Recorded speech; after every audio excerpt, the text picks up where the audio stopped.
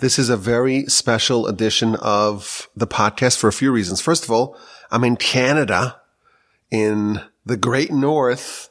We come every summer, as I've talked about many times in the podcast, and that's exciting on its own right, but it's doubly exciting because I have my brother-in-law here in front of me, the great Rabbi Shmuly Botnick, and we're doing a live podcast. We've done, of course, many podcasts in the past, but they were all on Zoom, and now we're here together, and it's a very exciting, momentous day, and it's going to be even better now in person. Is that right? Well, not really. I mean, if I get intimidated of Rabbi Wolbe over Zoom, all the more so in person. So I'm really quaking in my boots here, terrified of Rabbi Wolbe's prodigious genius.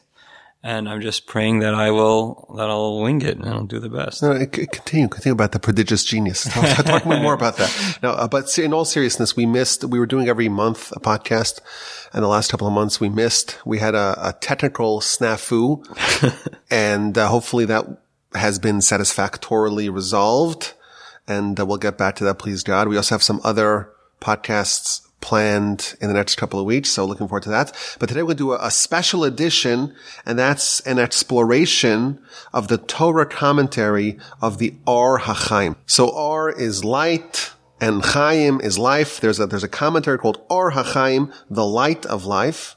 And this is one of the most unique, celebrated, sprawling, and vast commentaries on the Torah. It's written by Rabbi Chaim ibn Attar. He was born in Morocco, 1696, passed away in Jerusalem on the 15th day of Tammuz, 1743. And if you look at the Jewish calendar, the day that this podcast is going to be released is also the 15th day of Tammuz, exactly 280 years to the day after his passing. And we have an ancient custom that tells us that on the day that someone passes the yahrzeit, it's a day when their influence is more present and palpable in the world. And if you want to connect to one of the great sages, one of the great righteous people, one of the great scholars of yore, to study their Torah and to study their works on the day of their passing, it's a special day and auspicious time to really connect to these great sages and to absorb some of their influence. And as a result, Rabbi Botnick had an idea to share with the podcast, to curate perhaps some beautiful pieces of the Hachaim and his commentary on the Torah, and to get a sense of the flavor and the style and the brilliance of this incredible commentary. And it's something to study and to appreciate on his yahrzeit. So I'm here like almost as a spectator. I'm here just to observe. You didn't share with me what you plan on talking about. So I'm coming in blind, but I'll serve almost as like the show observer. You know, I'll here be representing the audience. If there's anything that you say that maybe, we'll give some clarification, or if you throw in some word in Yiddish or Hebrew, I'll try to translate that. I'm like the scaffolding here. I think you're going to have to translate my English as well. I want to just jump in with a few thoughts. Okay. Let's go. And that is that there's something unique about the Hachaim as it pertains to his yahrzeit in particular. And that is, so I lived in Israel, as did you, and I recall, there's obviously many, many thousands of great tzaddikim who are buried in Israel, the Hachaim being just one of them. And for some reason, there's just this mass pilgrimage to his gravesite on his yahrzeit, which is really now, right? In Israel, they're 7 hours ahead of us. So it's going on right now. We're talking about tens of thousands of people who are flocking towards Har HaZeisim, the Mount of Olives, to pray by his tomb. So it really is something special. There's really something very special about the Hachaim. And that's why I'm really excited to be able to share some of his Torah. Yeah. And let's talk about the school as well. But just before we get started here, you told me that there is, I was thinking, how do I translate the word skula? Yeah. It's like, I came up with propitious practice. I don't know if that does it, service. But there's a custom, you said, to study the works of the Hachaim, for 40 days. So, okay. I mean, The 40 consecutive day thing is something we find often in the world of skulos, which again doesn't have an English translation. It means whatever you decide it means. It's I guess, some sort of practice that you can engage in that elicits, the divine, merit or protection, yeah, or something like that. Yeah. And you see, so there's this idea of going to the kosel for 40 consecutive days. I've heard people have, very miraculous salvations through that. So, I'll just tell you, Rabbi Wolbe, I heard this idea about learning the Torah of the Hachaim for 40 consecutive days. I heard this idea when I was 22, which is, I am 32 today, so that's 10 years ago.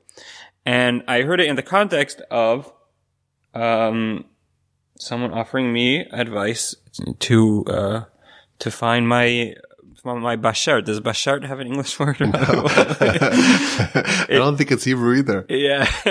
So you were single and you wanted to get married, and someone said the way to get married or way to elicit some sort of extra divine benefit is to study the works of the Hachaim for 40 days. So here's what I did. So 40 consecutive days you're studying the works of the Hachaim. Of the Hachaim. Now let me just tell you. So this is 10 years ago to the day, because I decided if I'm going to do it, I'm going to start on the yahrzeit. Right? It doesn't get more auspicious than that. So I started on the yahrzeit, which is the 15th day of Tammuz. All right, so I'm going along my merry way. Every day you're studying a piece. Every day I'm studying a piece. Now, I will say, and I've heard this in regard to other skulos, is that there's no quick fixes in Judaism, right? It's not just like, wave a cat or over your head at midnight and you'll merit some sort of divine salvation. You have to really invest yourself. And I was actually working hard on it. I wasn't just like opening up an Hachaim and mumbling a couple of words. I was actually, learning through a significant sized piece and really working to understand it. And I started on the 15th day of Tammuz, going every day. Now, I'll just point out, if you count 40 days from the 15th day of Tammuz, you're going to bump into Tisha B'Av, which has an obviously technical problem because you're not supposed to learn Torah on Tisha B'Av. Right, other than Torah that's directly associated with the themes of destruction of the temple, and there are other parts of the Torah that are permitted to learn. So before going into Tisha B'Av, I looked around throughout the Sefer Hachaim, and I found actually where he expounds on a verse in Eicha, in Lamentations, which we read on Tisha B'Av. And I didn't consult with an Orthodox Jewish rabbi, but I assumed that piece would be permitted. So I studied that piece on Tisha B'Av. Anyways, the point being, so 40 days, do the math, Rabbi Wolbe, I'm not good at this. 40 days from the 15th day of Tammuz is going to land you where? Which date? 25th day of the month of Av. 25th day of the month of Av. Well, really, 24th would be the 40th day, right? But 25th would be, the day following the completion of 40 days. On the 25th day of Av, I had a date with a wonderful young girl by the name of Malka Florence, the sister of a woman whose name was Chaya Wolbe at that point. And the rest is history, as they say. And the crazy thing is I completely was not even involved in really scheduling that date, as you know. So what you started studying, someone said, hey, you want to get married, you want to be a really nice, lovely, young Jewish lady, maybe you should study the Torah of the Hachaim for 40 days, and you do it, and the day following day 40, you have your first date with your now wife, and that's 10 years ago. Exactly. And I had no idea, 25th day of Av, knowing that this was going to be the girl, but I had this sneaky suspicion. I'm like, this is too creepy. And I have a first date on the 25th day of Av, the 40th day. Do you have time for one more story? Sure. Because before we jump into, so this story is in a way even more uncanny. So your listeners may not know, and there's no reason for them to know, that I am actually a licensed attorney. Not something I'm particularly proud of, but that's just where life took me. And what happened was I was studying in Israel, and I got my bachelor's degree through the yeshivas. And it's not accredited, meaning it's not recognized by I don't know what it is, the American Accrediting Association. I just made that up, or something like that, as a legitimate bachelor's degree. It was more just basically a diploma, a certificate, just acknowledging that I had studied there for a certain amount of time. And I had applied to law school through that, and I got accepted to the University of Cincinnati. While I was there, someone pointed out to me that the Ohio bar, right, Cincinnati's in Ohio, is very particular about your credentials in terms of taking the bar. And I got really nervous about that, and I called them up and I said, look, I have this bachelor's degree. It comes from Israel. I don't know that it's recognized in the U.S. And they looked into it and they said, yeah, you're in trouble. Like, you cannot take the bar. You cannot become a licensed attorney in Ohio based on the certificate that you have. Now, of course, the law school still took your money, right? The law school is like, we're taking your money, even though it's not useful. So you have a useless undergrad degree, and you're already now deep into law school. Yeah. So I said to the fellow at the bar who I was talking to, like, so what am I supposed to do? I just like moved literally across the globe to go to law school and become a lawyer. And you're essentially telling me that was all a mistake. It was all erroneous. It's not happening. I'm up against a brick wall. And they said, yeah, kind of. What you can do is you can submit a petition to the Supreme Court of Ohio, which that sounds like a lovely thing to do, right? When in your spare time, what else would you want to do other than submit a petition to the Supreme Court of Ohio? Anyways, I did that, and I was going crazy. I was like calling them every single day. I'm like, did you hear from the Supreme Court yet? Did you hear from the Supreme Court yet? No, nothing pending. Your petition is pending. Anyways, comes along, the yahrzeit of the Hachaim, right? The 15th day of Tammuz. And I'm like, I am doing 40 days. I don't remember if it was, I feel like there was other things going on that I decided I'm doing 40 days for. I don't remember, but that was definitely one of the things I had in mind. And I started doing 40 days. And I'll admit, I completely lost track of the 40 days. I was just learning Hachaim at that point. I wasn't even wasn't counting days. I wasn't looking at the date. And one day I just call up the bar, as I did frequently, and I said, hi, my name is Samuel Botnick. And the woman on the line, she gasps. And she's like, Samuel Botnick? I'm like, yeah. She's like, I'm in the middle of drafting an email to you. Your petition to the Supreme Court was granted. You can take the bar. I'm like, that's great. And then I think it was my wife that said, do you know what day it is today? I'm like, no. Like, it's the 25th day of Av. You just finished 40 days. And I had no idea. So that's incredible. So yes, I did take the bar in Ohio and I passed. And so there's this custom that we study the words of Hachaim for 40 days and we get salvation. It's just the Torah of this great giant, this righteous sage who is universally called Hachaim HaKadosh, right? The holy Hachaim. You study his Torah, it just has such power. All Torah has power, but this one specifically 40 days. It's been shown, it's been demonstrated, it's been documented to provide salvation. And you are a living example of that. Yeah, and I can't explain why. Like, I do not know why that is. I've heard it said about other great sages as well. I don't know, Hachaim is not the only one. But there's this idea, for some reason, certain tzaddikim have singular capability to affect salvation, from on high. So that's what we're going to do. I hope this elicits, divine favor for myself, for Rabbi Wolbe, and for all of our listeners. Let's go. So now we're going to get a little sampling of the kind of Torah you can expect from the works of the Hachaim. And if there's a groundswell of people who say, send me an email, Rabbi Wolbe, I want to study 40 days of Hachaim. I'm in. I'm convinced. Give me the stool of the propitious practice. How do I do it? So if there's a groundswell, would you agree to maybe, accommodate? I will absolutely not do it on the seventh day of each week. Okay, not on Shabbos. Not on Shabbos. Not on Yom Tov. But if there's an interest in people who want to study Hachaim and you're willing to help them in some capacity, they should. I'm definitely open to the conversation. I've done it before. In the past. I'm part of a WhatsApp group, a now defunct WhatsApp group, where it's titled Hachaim Yomi. Every day Hachaim, and it was hosted by Rabbi Botnick. And every day you would unveil something brilliant, genius. Like it was like 2, 3, 4, 5 minutes, but you did it for 40 days. Is that right? That was the idea. Then it went on indefinitely, but. Yeah. And at some point I just petered out. I will say this, that like you asked me if this is a sampling of the kind of Torah you were going to expect. Sort of, not exactly, because the Hachaim is uniquely diverse in his style. You'll find pieces from the Hachaim which are extremely technical, very halachic. You'll find other pieces that are very Kabbalistic, way above my head. You'll find very textual pieces which are just like going through like nitty gritty grammar kind of discussions.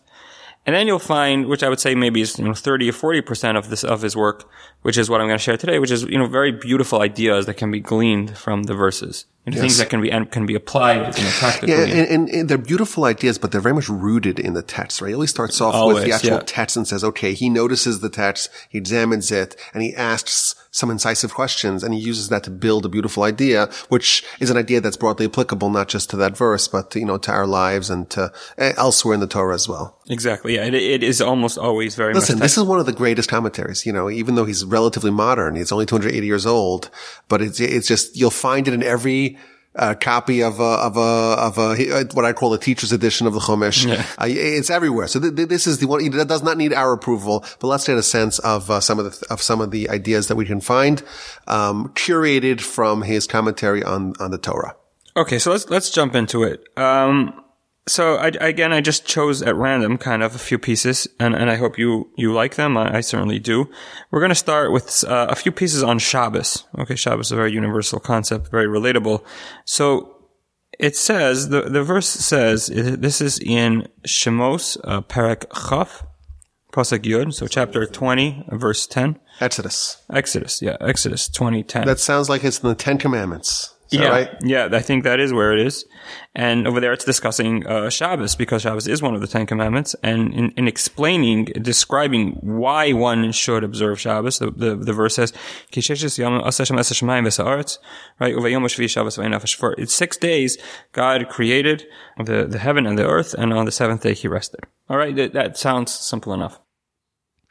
Now, but again, like you mentioned, he's very textual, right? And if you look at the text, the exact wording, there is something a little obscure, because if you were to translate the words literally, it says, God created, God created 6 days. Now, how do you explain it? God created 6 days? It means the verse is saying that God created the world, the heavens, the earth, the land, everything that's in it, the seas, in 6 days. But the way the verse is structured doesn't say b'sheshes yamim, right? That's what it would say, in 6 days, right? Is that the question? Yeah, it sounds like it sounds like this. It sounds God created 6 days, period. Ki sheshes yamim asa Hashem. For 6 days, God made. That's how it translates, right? Not in 6 days. Is that the question? Right. Yes. Okay. I think that is the question. I mean, you'll figure out the question based on the answer. Okay.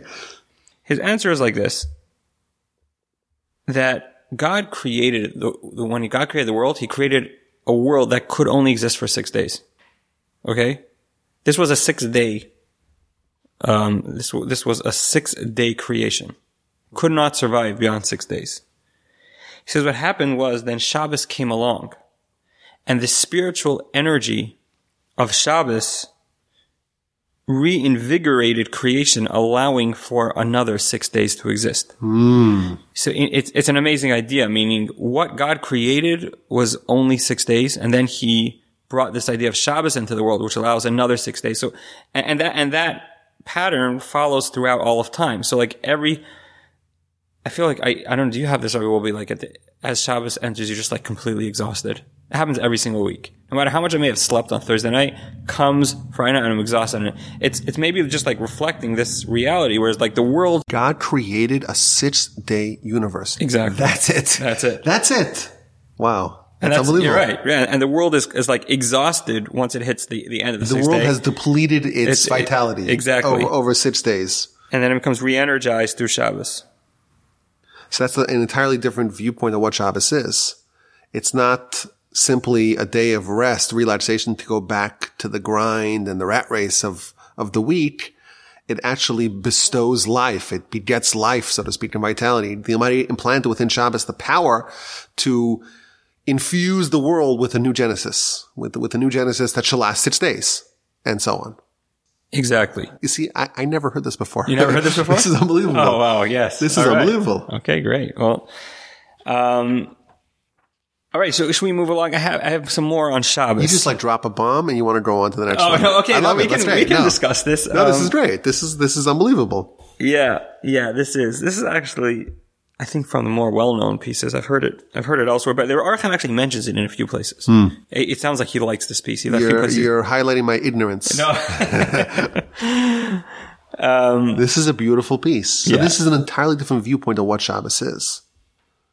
Again, like we think that Shabbos that tells us also that Shabbos is not just the end cap of the previous week. It's also the vitality for the next week. Exactly. Right? It's like the impetus for the next week's functionality. That's what allows. Absent Shabbos, the world ceases to exist. Exactly. Effectively, you're saying. Exactly. Right? Exactly. Yes. Exactly. And I mean, you can add to that, the more you invest in Shabbos, right? The more diligent you are in its observance, the more energy and the more vitality the week to follow is going to have. It's an amazing thing because what he's telling us is, I'm just speculating and spitballing here. I did not know what you're talking about beforehand. This is being told to us when we're told to observe the Shabbos. Okay. So this insight that this is a 6-day world and then it ends. Oh, it comes along Shabbos. And now there's this almost artificial new universe. But you're saying, and I think that's what's implied from the context there, you're saying that our observance of Shabbos is the conduit, so to speak, that brings that life and the vitality for 6 more days. Mm-hmm. Mm-hmm. Exactly. And that makes sense because here we're being told to keep Shabbos, right? So it made sense over here for us to be told, okay, why? Why are you doing this? Because it's only a 6-day world. And God created the world, that's it. It's a 6-day world. So now, if I could ask the question, how did the world exist before we had Shabbos? That's a very interesting point. It means this goes to the idea of the 26 generations before Matan Torah, before the sign of Revelation. Right, so what were they doing? It was Kilo Olam Chazda. It was the world was subsisting solely on the Almighty's kindness. But when we keep Shabbos, we're in effect benefiting the whole world with another week of life. Yep. Yeah, we are partnering in a sense with God in creation, and it leads directly into the next Hachaim. So if you don't mind, I just want to go to the next one because it's really exactly the same point. But it's elsewhere in the Torah. So this is in Exodus 31. Hold on, it's in 31:16. And there, Parshas Kisisa. This is Parshas Kisisa. So I think some recite this by Kiddush in Shabbos morning. I do not. It's not my custom. But the verse says, "V'shamru b'nei Yisrael es haShabbos, lasos es haShabbos l'dorosam bris olam." And the Jewish people observed Shabbos to create Shabbos for generations. Now, the Hachaim has a few problems with this verse. The verse does seem to, it's not so clear what the verse is saying, right? It's a little disjointed. The Shabbos, the Israelites will observe the Shabbos, lasos es Shabbos, to do the Shabbos, or to make the Shabbos, or to create the Shabbos. Lidorosam, for their generations, bris olam, an eternal covenant. So what exactly is the verse saying? It's not immediately evident what the verse is saying. Exactly. So he has a few points. Number one, what's the vishamru? They observed lasos to create. What does that mean? He also asks, if you look earlier, the verse also, it says earlier, Ushmartem as Shabbos, you shall observe, the Shabbos. So there does seem to be something of a redundancy here by the repetition of the Vishamru theme, and you shall observe. Okay. But jumping, on the, la'asos, to create. What does that mean? They observed Shabbos to create Shabbos. What is that supposed to mean? So he quotes a medrash, also a very beautiful medrash, that says, Shabbos approached Hashem and he said to God, for all the other days, you gave a ben zug, you gave a partner. And to me, you did not give a partner. A partner meaning like a spouse, I think, in a sense. And Hashem said, the Jewish people will be your spouse. So Sunday has Monday, and Tuesday has Wednesday, and Thursday has Friday. Is that how it goes? So it's that's interesting. I'm used to hearing it. Okay, that's right. So we can discuss that because there is that is the more simple way of understanding. I did hear an alternative explanation for what the matchup is, but be that as it may, each day has a partner, and Shabbos does not. And Shabbos approaches God, and God says the Jewish people will be your partner.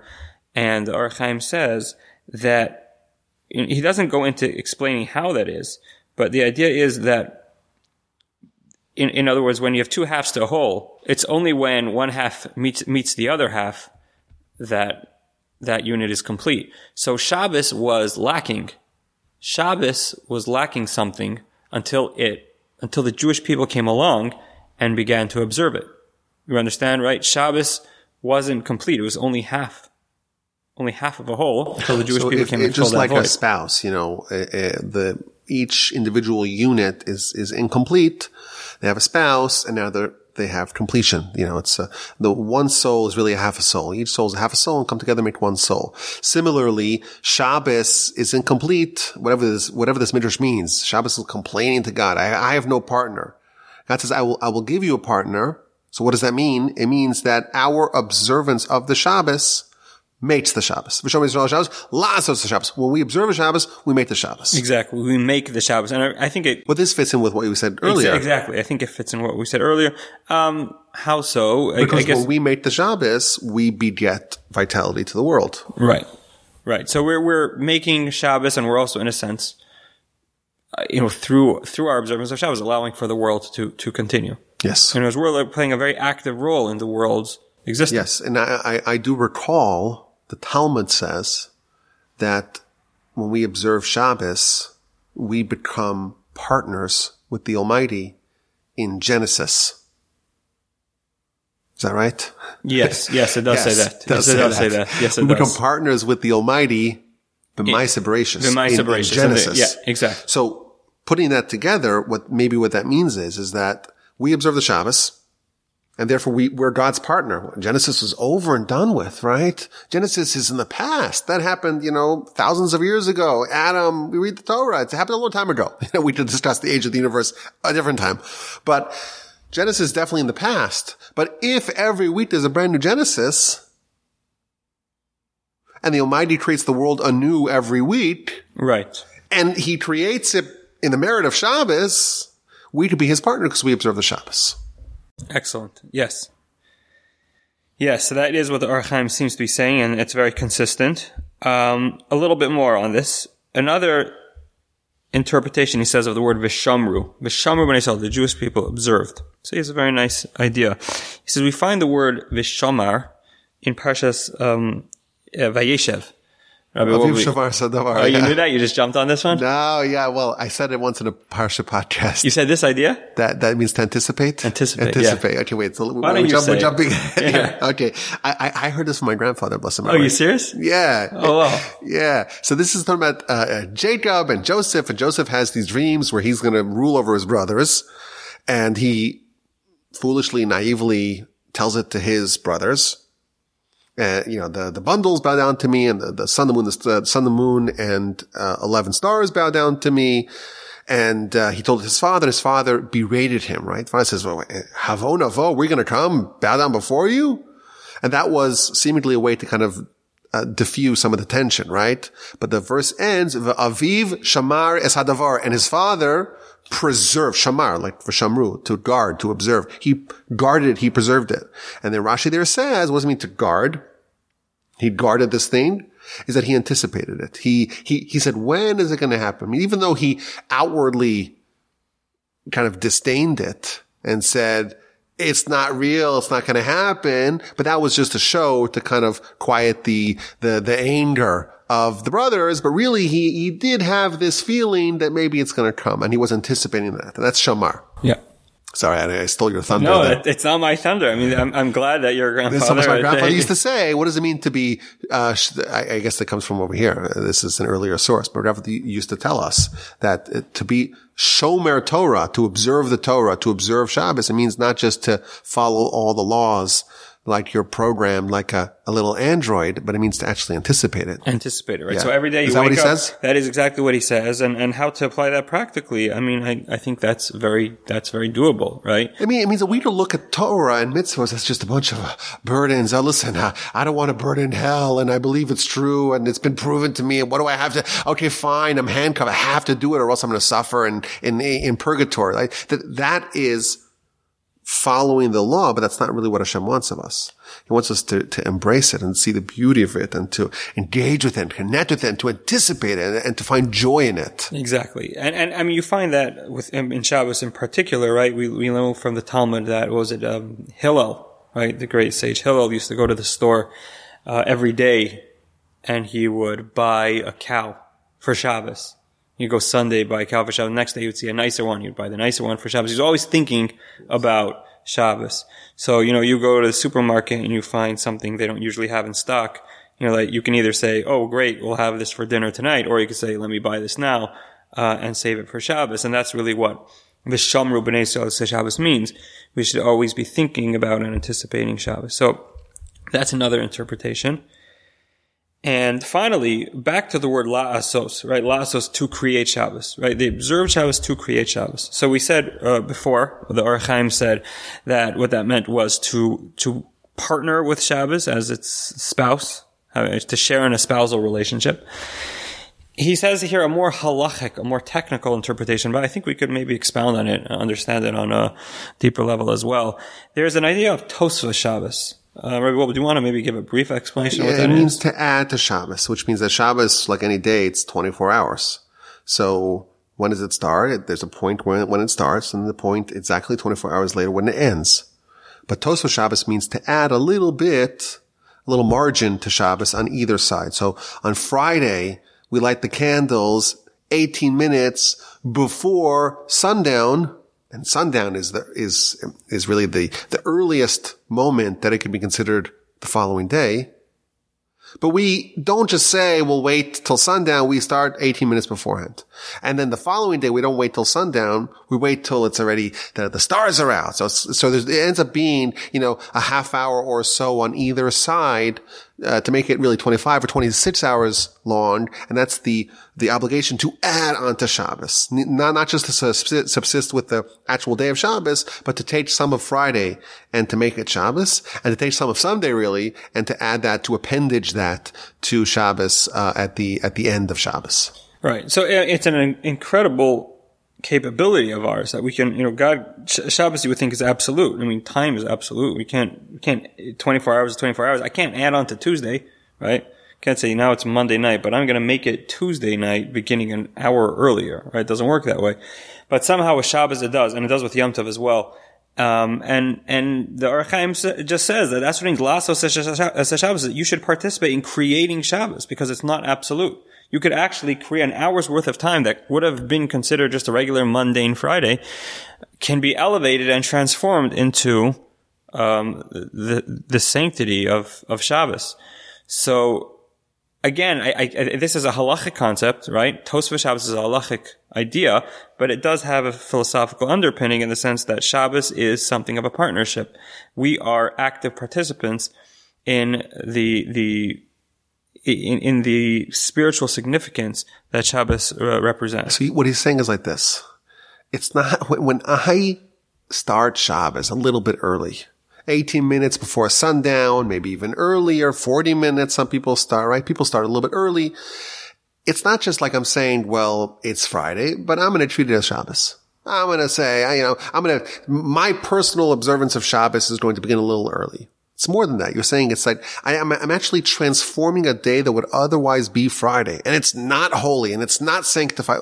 I'm saying it's every day's holy, but it's not Shabbos absent my decision to make it Shabbos. And the Almighty gives us the power to take the mundane and to render it holy, to transform it into holy, to take Friday and say, no, it's not Friday. You think the calendar says Friday, your clock says it's Friday, it has not yet sundown? Actually, it's already Shabbos. And doing that on the other end as well. And that is part of the terminology of the verse. So that's going to be hinted in the terminology of the verse. La'asos Shabbos, to make Shabbos, literally, to actually say it's Shabbos, even though your calendar may be arguing otherwise. Exactly. That's what the Hachaim is saying, and that's how he's interpreting the word la'asos in this context. And this is also a theme that we'll see with the Hachaim is that he has one verse and he can have 5, 10, 20, many different interpretations. Yeah. We always talk about the Torah has, lots of different facets of the Torah, 70 facets of the Torah, all different levels of understanding, and Pshat, Remez, Drash, Sod, different dimensions of understanding. We get that, a real picture of that, a real taste of that in the commentary of the Hachaim. Okay, what else we have over here? Okay, so I think that's it for Shabbos. Obviously that's not it for Shabbos. He's got plenty more. But for our purposes, let's move on. I want to share an idea that he writes, this is in Parshas Vayechi, right? So that's the last parsha in Genesis. And I think this idea is very important in terms of raising children, in relating to students, and really in relating to society in general.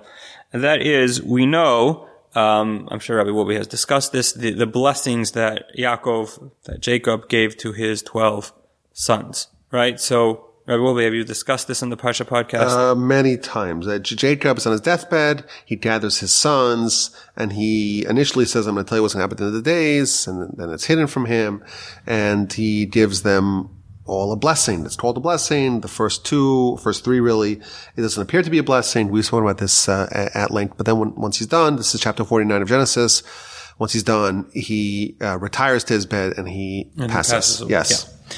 So again, this is going to be very textual, very nuanced. The verse following the description of all the blessings, it says that Yaakov gave these blessings to his children. It says, Ish asher kivir chaso beirachosam. Each man, according to his blessing, he blessed them. So again, there's a redundancy. It's kind of unclear what it's saying. This is, I just found it. It's 49:28. That's right. Yeah. Okay. So the verse says, these are the tribes of Israel, 12.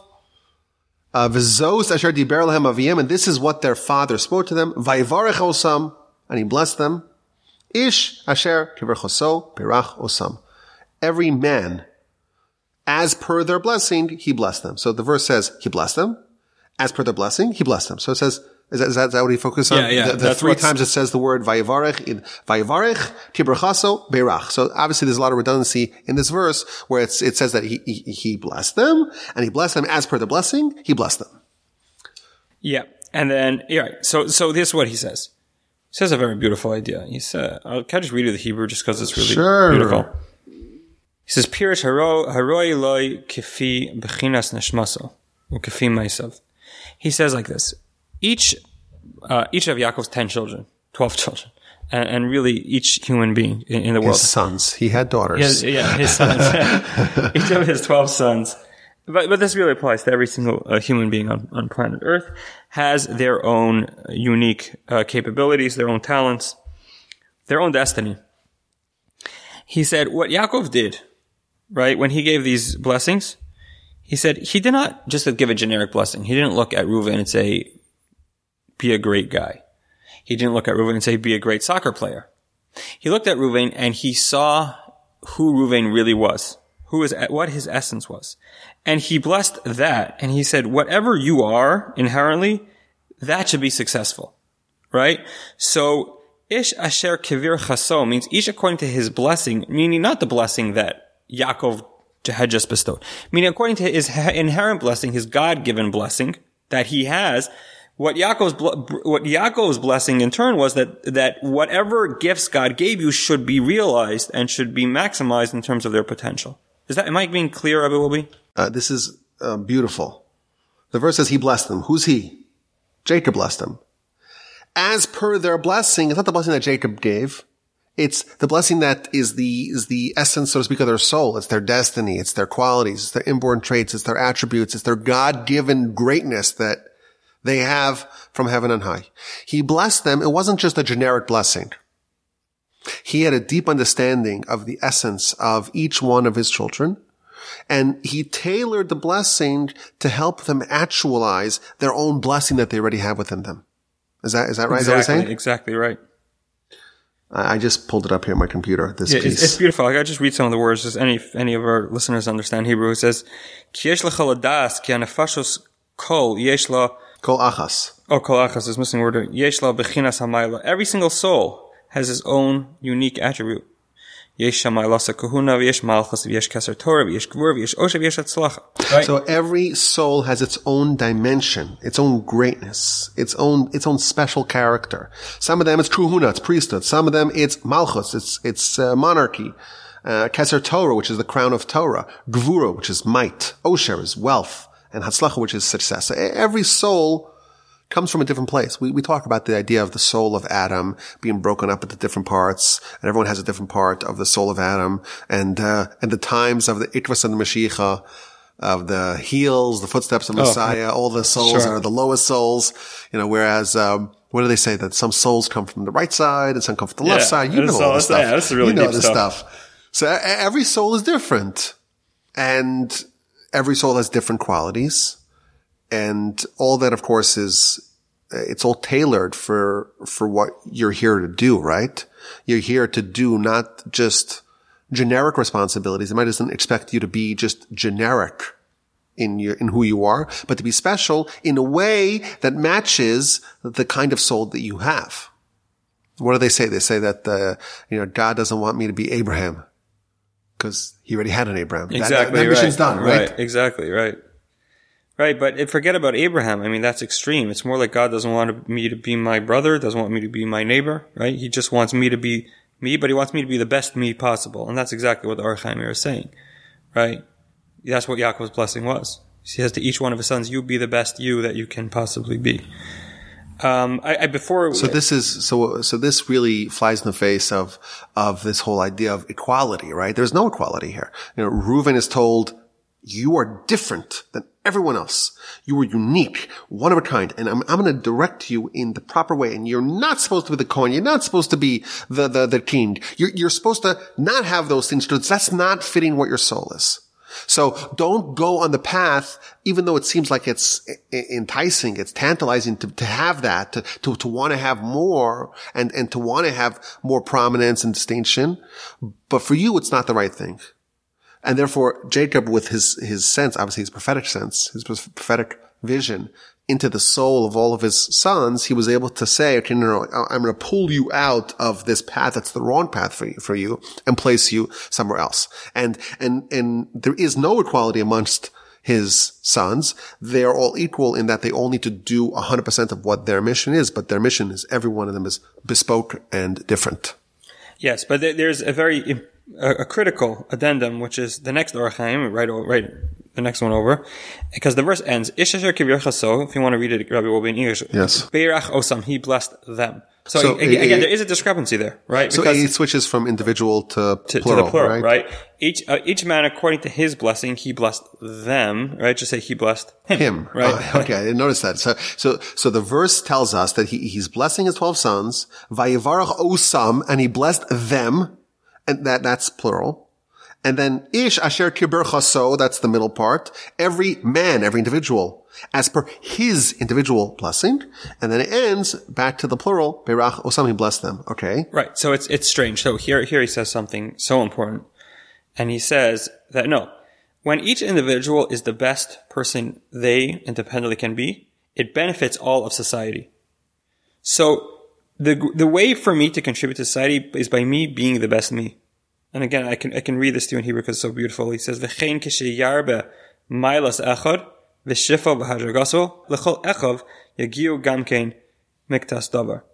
When a person maximizes his potential, his unique skill set, then all of his brothers will benefit from that. So I think there's a really deep idea here. You're given some talents, some abilities that are unique to you and me to me and everyone to themselves. And I may say, well, I really want to have Rabbi Botnick's brain and his handsome, good looks. That's what I want. It's not fair. Why was I stuck with my mission? You can have him, Rabbi Wolbe. Never, no. You don't give up those things. Right? It feels unfair. And it would be existentially unfair if you reap all the benefits, right? So one person's real intelligent and real genius and real ability and, real charisma and everything. And poor me, I was just delivered something less by the Almighty. So he's kind of ameliorating the pain of that by saying that the actual benefits of every individual's accomplishments, when they actually focus on what their mission is, it ripples out, it cascades out. They end up becoming someone who is beneficial to everyone. Exactly. If you fulfill your mission, because that mission is your mission amongst the larger mission of the whole nation and really all of humanity in existence, you're doing a job really for everyone. You're representing the entire universe in your mission, and everyone benefits from you successfully completing your mission.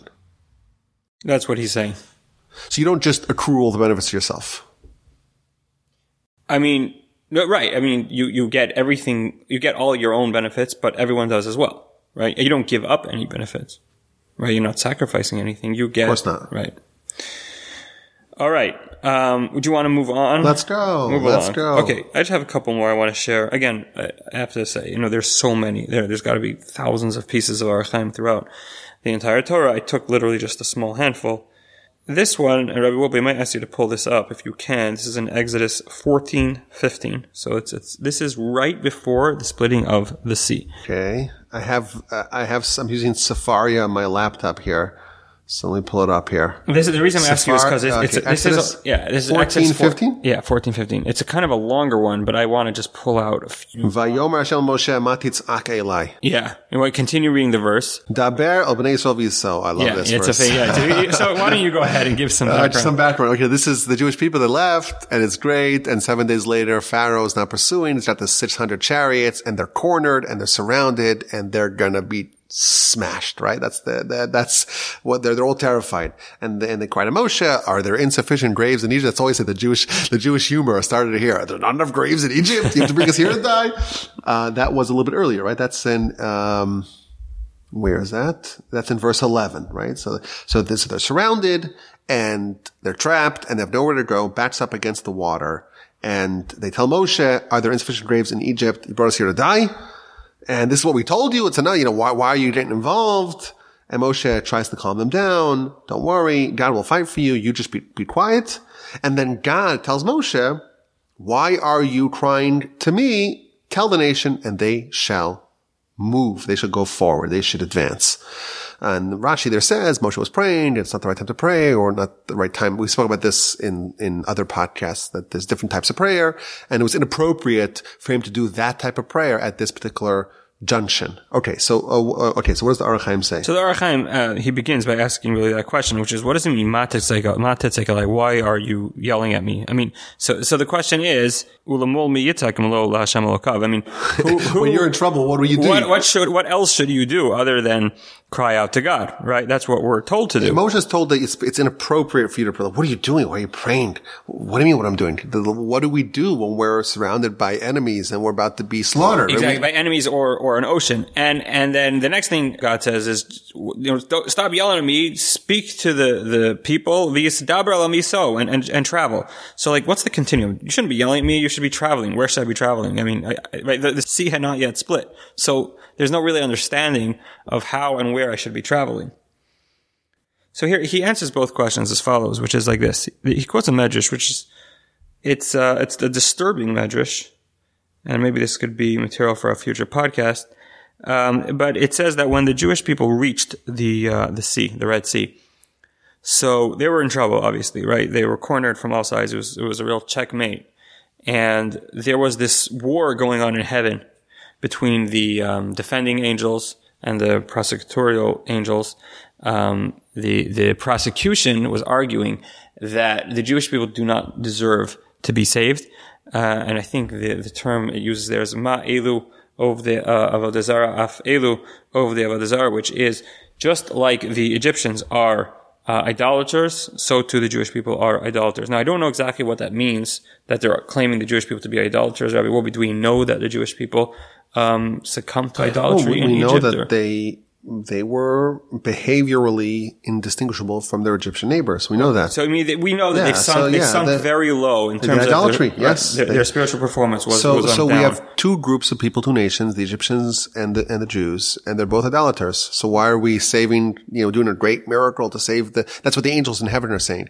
Why are we doing this great miracle to save the Jews and to condemn, to destroy the Egyptians? They're the same. So he says something, the Hachaim, which is, again, this is heightened stuff. This is not something I can profess to fully understand. But he says that there's this idea that, when there's a prosecution out in heaven, God takes that very seriously. It's not, right? There's a real setup in heaven where God has to take into consideration both sides to the argument.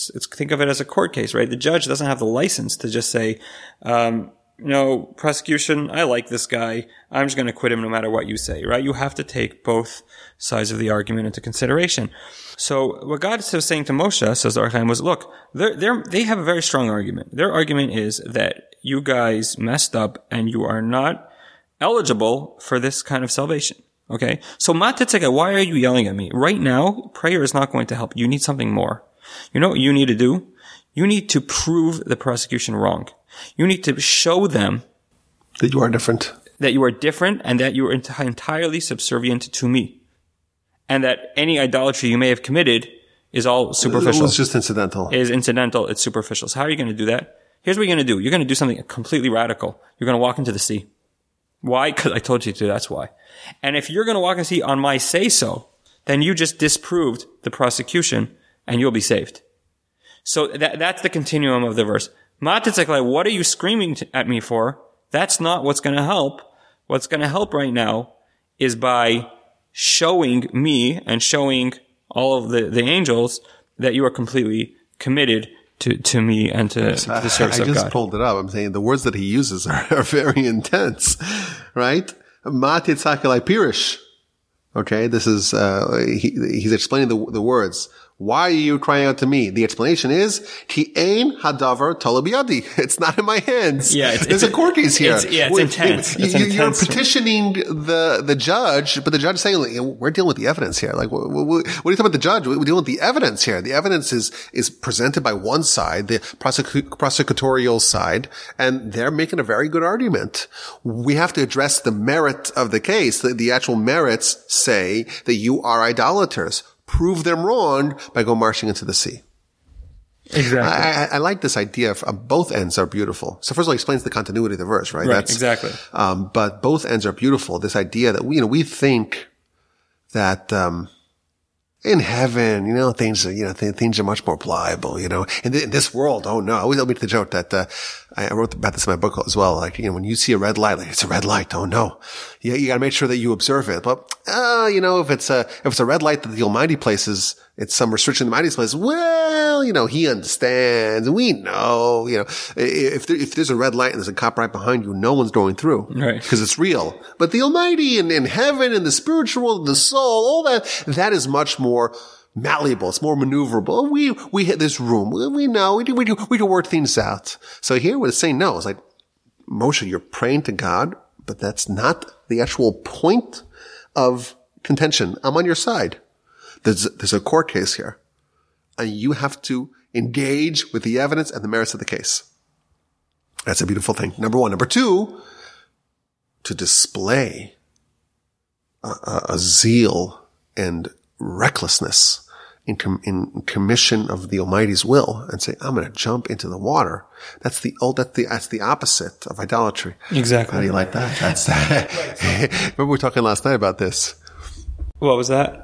About the zealotry of Pinchas. Right. Because that's it's the exact opposite of idolatry. That's what he's saying, right? Yeah, exactly. Right. When someone's willing to risk their lives, sacrifice themselves, jump into the water, and we think the water was like, calm water. It's like, we're going snorkeling. Right? The Midrash says the water was like raging. Oh, yeah. And it was suicide. It was suicide.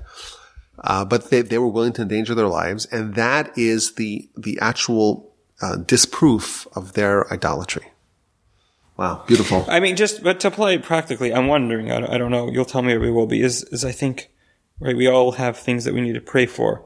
And maybe what we have to take into consideration, obviously we're not privy to what's going on in terms of the heavenly debate of whether we do deserve our salvation or we don't. But I think what we have to consider is maybe the counter argument to us meriting whatever salvation we want is whatever flaw we might have, right? So if we know about ourselves that we're not super careful about, I don't know, maybe watching movies that we shouldn't be watching or something like that, and we're praying because we want the interest rates to go down and be able to purchase a home or not lose our down payment on whatever investment we have, right? So we have to consider, like, wait, maybe in heaven they're not saying, maybe they're saying, like, stop praying, do something for me, sacrifice for me, right? Just like take a step away from whatever, take one step, dabra al take one step towards removing whatever flaw you might have. Do you think that makes sense? And through that, you'll merit your salvation. Do you think? I'm very hesitant to say that anyone should ever stop praying.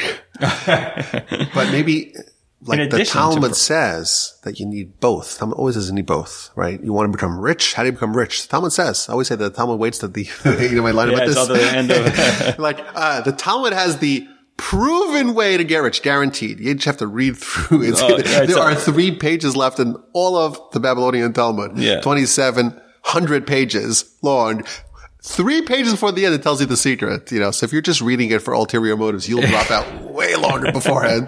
But it does say, and it says what you need to do. And then it says, well, you also have to pray. Well, which one is it? It's both. It's both. So maybe this is, Ma Tisakalai, why are you only crying out to me? Oh, interesting. Right. Why are you only crying out to me? You have to be able to take this step. Because he doesn't say, Al Tisakalai.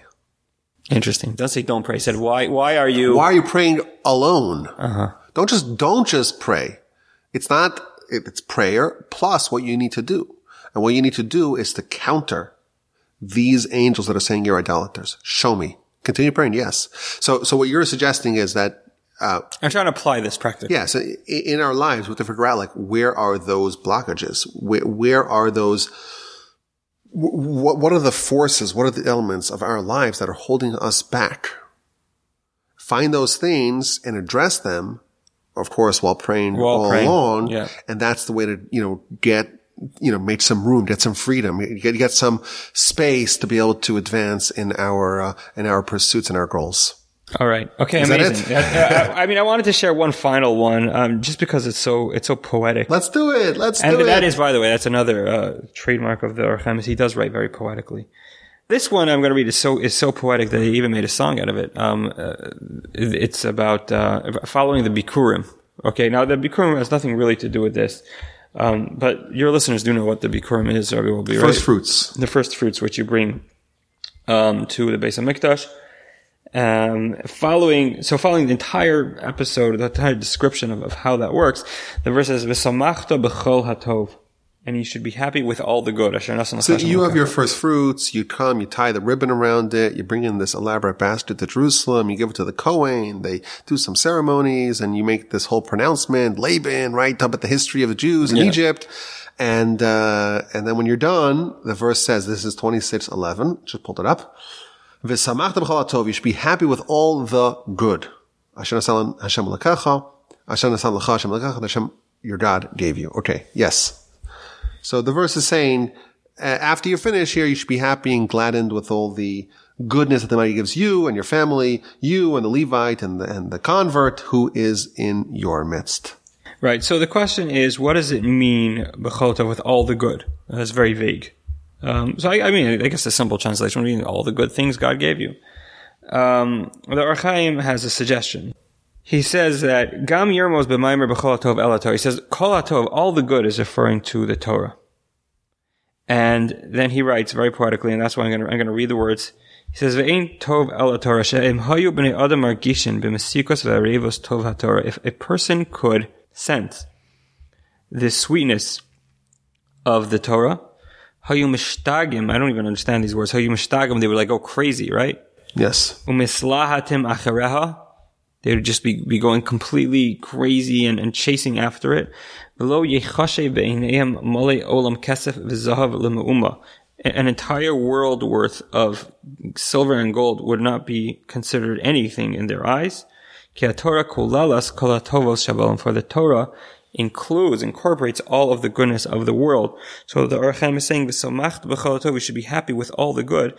I think what he's saying is b'chol tov means with the thing that is all good. B'chol tov doesn't mean all the good; it means the all good, right? The one ideal that is entirely good, which is the Torah, and that is what the Or HaChaim is telling us. And he writes so beautifully in his description about how that is, and how if you would recognize how good the Torah is, you would realize how really meaningless. You see why are the sages, why are the scholars so obsessed with Torah study? This is the reason why. Yeah. Because for outsiders, it's just a bunch of legalese, it's laws, it's ancient writings, and it doesn't have any joy, it doesn't have any pop to it, it doesn't have any sizzle to it, there's no excitement in it. But if you could taste it, if you could feel it, if you could sense it, if you could perceive it, then you could just realize how wonderfully beautiful it is. It is the definition of good, and you'll just go crazy. And we've seen examples of people that are crazy, mad, obsessed, in love with Torah. Yeah. And this is why, because it is the root of all good. Beautiful. All right. Okay, so that's it for today. So, please God, we're going to release this. Well, today's Monday afternoon. It's Monday. So tonight is the Yartzeit. Tonight is the 15th day of Tammuz. We're going to release it tonight, please God. And, it should be hopefully enjoyed by people on the Yartzeit and beyond.